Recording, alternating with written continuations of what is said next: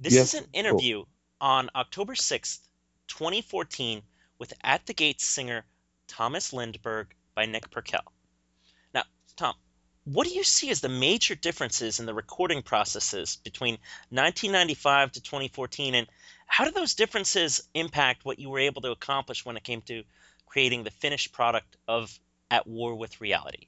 I would say the actual recording process is, of course, a bit more what you would call easy these times. With the digital aspect, you can actually cut in, and you can paste in the vocals after the first verse was cool. Let's do the chorus again, kind of thing. But as you couldn't really do that back in the day because you had to cut the tape and with scissors. That's how old we are. But that is easier in a way. But we're also an old kind of band that really are after the old school vibe, where a good take is a good take, and you really went into the studio really well prepared. We meticulously went through all the details and all the songs. Everybody knew their parts. So what it really comes down to is the atmosphere in the studio, which is why we went back to Fredman Studios in Gothenburg. I mean, he has, of course, during the years evolved, technically and equipment wise, but the aura and the feel and the guys working there are the same. Therefore, we were after that, kind of old school vibe where the feeling and the atmosphere is more important. Because when you're in an environment where you feel kind of safe and you could with people you trust and could be yourself around, then that's when you can open up and you emotionally and capture these more what you would call fevered takes almost, the ones that really matter. That was most important for us actually. Can you speak about how much input you were able to contribute for the instrumental parts of At War with Reality? Me personally, Yes, yes. well, we have two main writers in the band, Anders and Jonas. I would say Anders wrote 70% of the music, Jonas 30. Uh, but when it comes down to arranging and actually kind of structuring the songs, I would say I'm as involved as these two guys are because they really trust my opinion, and we were really moving stuff around, trying different stuff, being a bit adventurous in the writing stages. We said, everything goes, but also everybody has to be happy with everything. So we can try everything, but then we has to go through a lot of filters as well. But I would say, as arranging and songwriting goes, I would say I'm really had the chance to be a part of it. But the actual coming up with the songs on the guitar, that's not my part of the band. Okay, now, calling your album At War with Reality, is there any sort of theme to the stories you're trying to share when it comes to the lyrics of this album? Yeah, it is actually, believe it or not, a concept album. There's not many comeback records that are concept records. I believe, at least, at least what I'm familiar with. So we thought, let's be a bit, shocking here to kind of prove to our listeners, to our fans, that we are still very kind of inventive and creative and inspired, because that's what it takes to write a concept record. So yeah, there's an over underlying theme to all the songs really. At War with Reality is lyrically and conceptually my baby. It came from the idea I was reading. I always been a big reader, both novels and also scientific, more philosophical books and stuff like that. Uh, I had this idea when I was reading a lot of South American writers recently, that there was a similar red thread to it, and I started to discover that there was an underlying literature genre called magic realism in the post-colonial countries of South America, in the 40s, 50s, and 60s, I would say. And the way these novels were constructed, the way they were written, it just intrigued me so much. I wanted to try to create, writing that was along these lines. So first of all, the first part of the concept is how the lyrics are written. They are very multi-layered. There's subplots. There's hidden meanings. There's this fevered dream world existing underneath. There's still a lot of intertextuality and eclecticism in it, and also this belief that you as a listener recreate the lyric again for yourself while reading it or listening to it. I created it once, writing it, but then you create it again while you're listening to it. And the way, the philosophical aspect of this whole literature genre just inspired me so much and fired me up. So I started writing. I couldn't really stop, and the other concept, which kind of deals, more philosophical depth, is the war with reality. Not the war against, I hate the world. It's very, it's a cruel place. I'm at war with reality. It's nothing like that. It's more deep, and it's really theoretically grounded in postmodernism and post-structuralist thought. That the war is against one model for explaining reality. We are more into the idea that you need to always reconquer reality. There's a line in the first song that says, "With every dawn, the world deforms," meaning that everybody's reality is constantly changing, and everybody's reality is different from each other depending on experiences, context, and stuff like that. So having for example, religion or a political viewpoint to explain the world, we believe that is wrong. To have one idea for everything. Now, I was listening to the song Death in the Labyrinth, which was the second song on the album. I really felt like this was like the true beginning of the album. Like, what types of feelings and reactions do you hope to invoke in your fans when they're listening to this song for the first time? Well, for us, it's very... We put a lot of effort into the actual, the track listing, that it should follow, have a good flow, and it also follows, the lyrical concept a little bit. So we really want them to be touched emotionally by the songs, because for our last album before this, for Sort of a Soul, we felt after we had done that record, we were pleased with it. It was a good record, but we felt it was pretty one-dimensional. It was very aggressive all the way through, whereas our older records had a lot of different emotions on them. And we really wanted to bring that back a little bit, the melancholy, the desperation, the frustration, not just only anger, all the time. And we believe all these songs on the new record individually have a personal depth to them. We have one song that is more just dark and maybe just almost evil, creepy. And then you have the more melancholic, frustrated songs, and the last song of the record even has a little bit of a spark of, triumphant hope to it in the middle of all the darkness. They're very honest for us, as musicians and vocalists. We really try to portray feelings, firsthand. Now, for the song "The Head of the Hydra," I think probably that was my favorite song on the album.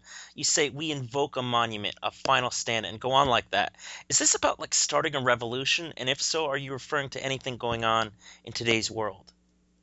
Well, "The Head of the Hydra" is kind of, in one way, that's a very desperate song, and it has a lot of frustration in it. And now, you have already starting to decipher, one of the layers to the lyrics of that song, and it deals, it has a revolutionary theme for sure, but it also deals, with the emotional aspect of a revolution gone wrong, or a revolution, kind of, a stillborn revolution almost, and the desperation and frustration that leaves. I mean, one thing that inspired me to write that song was the Arab Spring, and especially what happened in Egypt and Syria, where for the from the start there was like left-wing intellectuals that were starting the revolutions to try to create a better world, and in the end it became something else that they didn't really want at all. And that kind of emotion, that was the emotion I was playing with this track. What song on the album was the most difficult to write, and how did your band work together to make all the arrangements flow naturally for that track?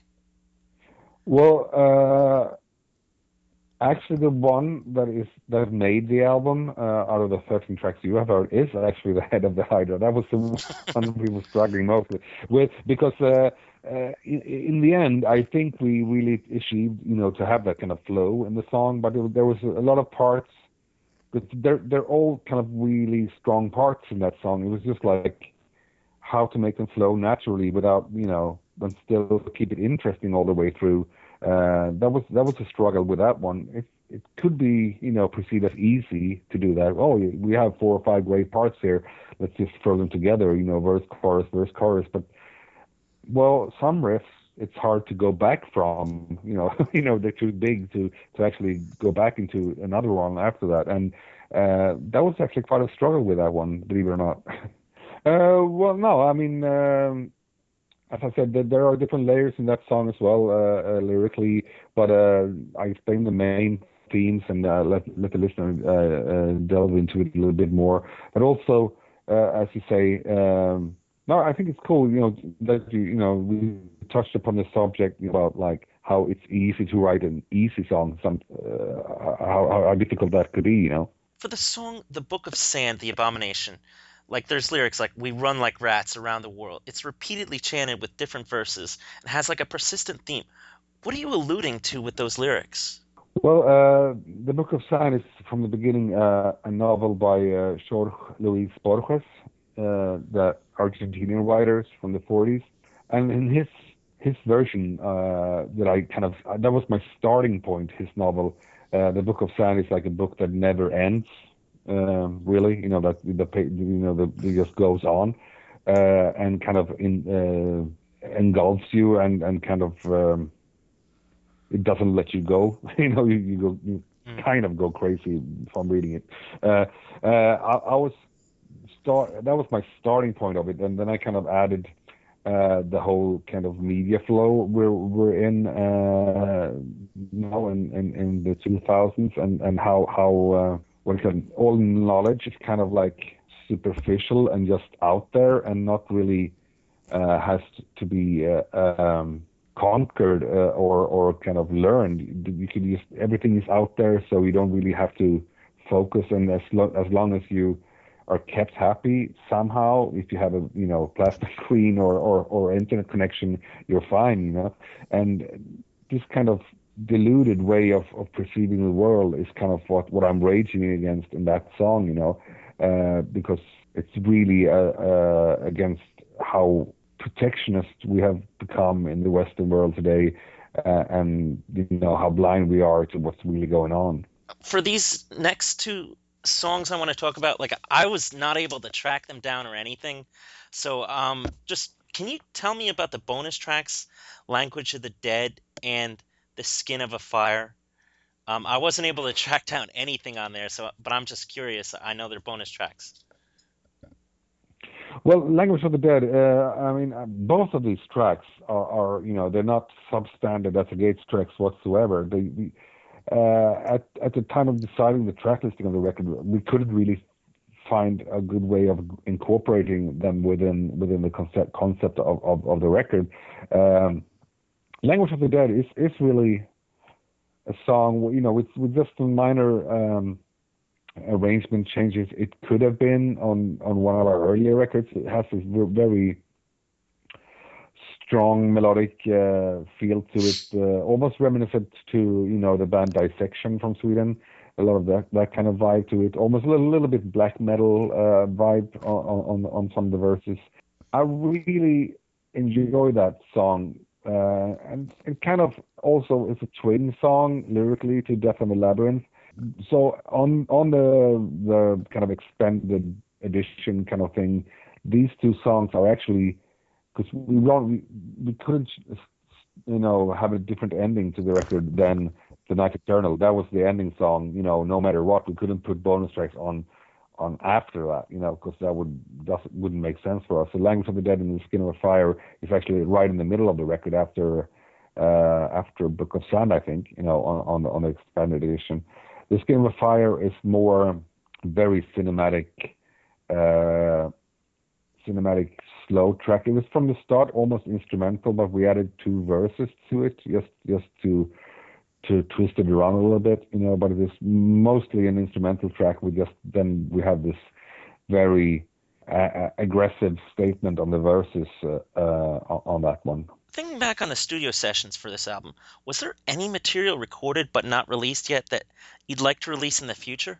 No, everything that we recorded this summer is going to be on a different format or available somehow at the same time as the original album through Century Media, or different kind of versions. I'm not really, we are the artists. We record stuff and we decide on the track listing for the normal record, but then how different formats, we have some control over it because we always ask the question, but in the different regions, how they're going to be available, I'm not really sure, but all the songs are going to be available at the same time. This year has some really amazing albums from Rigor Mortis, Exodus, Bloodbath, and more. What are some albums that you're really excited about? Well, that are coming out or have come out?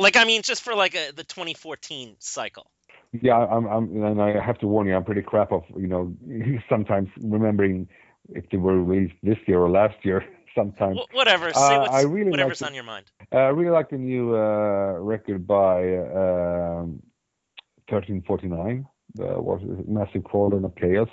They have, put the black metal thing more into, strong songwriting on that one.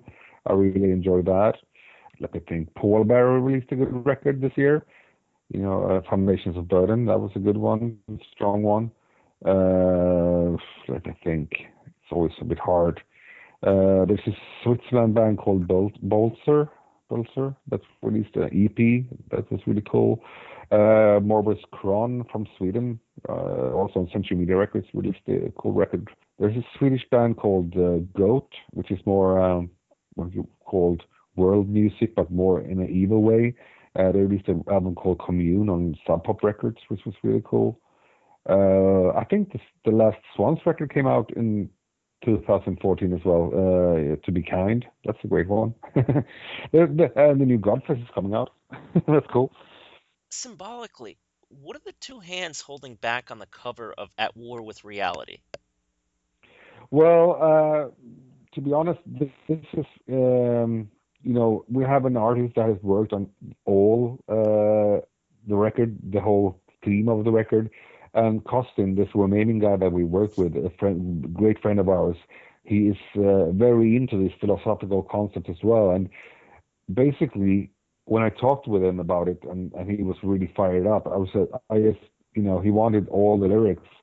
And after reading all the lyrics and we touched with him, he said, "Is it okay if I, portray each of these lyrics with original painting, original artwork for every one of them?" And I mean, that was very flattering, very humbling experience to have an artist that you really enjoy to take, give their take on what the lyrics are about. So these are his interpretations, of the lyrics. So it's actually his vision. So yeah, that's the question for him basically.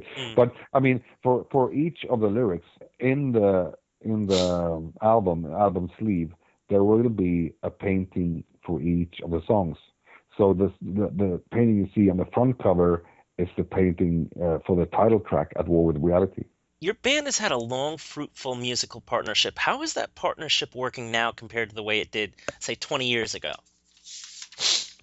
Well, we have grown as people, more, not so much like, if a band says, "Oh, we have matured," it usually means they have slowed down. That is not what I mean. I mean, we are as people more mature, so we can actually listen a bit better to each other. And since the reunion in 2008, when we came back the first time, we kind of almost, made a pact, an agreement that everybody should be into everything we do. Everybody should agree with everything. We shouldn't. No one should have to compromise whatsoever. With their integrity or with their person or where what they wanted to do with the band. And that statement of intent that we did in 2008, that has helped us so much during all these years since then, because we all had that within us, that kind of like respect for each other, and that kind of we haven't argued since 2008, Hmm. because of that. We travel around the world. We usually a lot of times we're really tired and maybe hungry or frustrated over some guitar cable that doesn't work, whatever. But we never take it out on each other because we understand each other so well, and we all want this to work so badly, and we kind of give ourselves room. We are. It sounds weird, but we are a super democracy, and it really really works. You played the Maryland Death Fest this year. What was that experience like for your band? It was great. I mean, that was a festival that I played it a lot of times, a lot of years ago. I mean, I was gonna say with my other band, Dysphere, but then it was just starting out. It was very underground. But those kind of festivals that you can go see tons of great bands yourself. You can hang out. There's a very relaxed and cool vibe. I mean, to see Baltimore, walking around Baltimore, and it's just half the population is all of a sudden metalheads. It's a great feeling. We really enjoyed it. Do you see a return trip back to America in the works, perhaps say 2015 sometime? Definitely, we are already planning this, and as soon as we can say anything about the dates, we will. Right now it's just being planned, and promoters are being contacted, and booking agents are working with each other. So as soon as we can tell, we will. But we will be back in the U.S. ASAP. I will promise that. Like, honestly speaking, would you think more like, say, late summer or fall 2015 would be the likely time for a return visit for At the Gates in America? I would say earlier than that. Awesome. I would say Now, spring. other bands I've interviewed say that perhaps the hardest part of being a modern day musician is basically just surviving life on the road. What's touring life like for At the Gates, and how do you make the whole experience livable? A lot of it comes from what I told you about before, our super democracy kind of vibe, and we um, we are also, of course, pretty privileged that we could choose to travel pretty pretty well, when we travel nowadays as compared to when we were a young band starting out. We rather keep the trips interesting for ourselves and really just go where we want to go, and play for our people, instead of touring the hell out of it. We believe in shorter, more quality trips, not 6 7 weeks touring. That's what breaks bands up, I would say. And also, in the meantime, trying to hang out, do other stuff than in music during the daytime. Go see the town, go eat lunch somewhere else, go, take a cab downtown and have a salad at the great, at your recommended place. Go see a site, stuff like that. That's what, keeps bands alive. And, or, we are pretty interested people, in whatever, in culture, architecture, food, literature. We are, to not just fall into this numbness that people might experience on the road. That is a great way of surviving it. Now, although this may be premature, what are you planning for At the Gates after the touring cycle for this new album completes?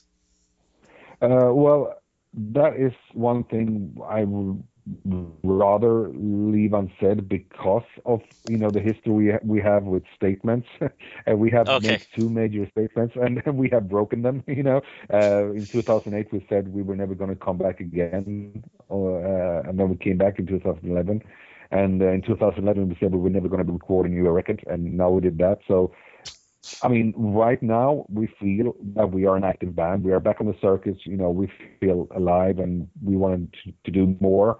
Like if I say, yeah, we're going to record the new record in 2016, I might have to eat my words, or if I say this is the last At the Gates record, I might have to eat my words as well. So I rather leave it a little bit open, but right now we feel we are an active band. But again, that might change. Who knows?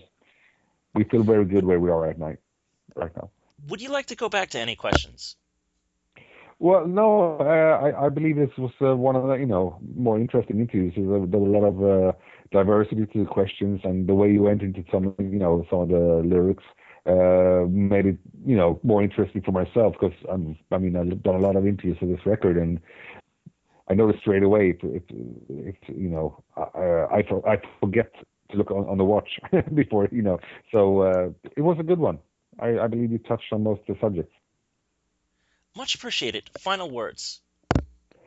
Well, to all our American fans, we want to say thanks for sticking out, waiting around for this new record. And right now, we can't wait until we hear all you guys' reactions to it. I mean, for all you journalists, we already heard your reactions, but for the other fans, this is why we do it. So we really want to go out there and play the songs live for you as soon as possible. Hi, this is Thomas Lindberg from At the Gates. You're listening to Japan Nick's Rock and Metal Pandemonium.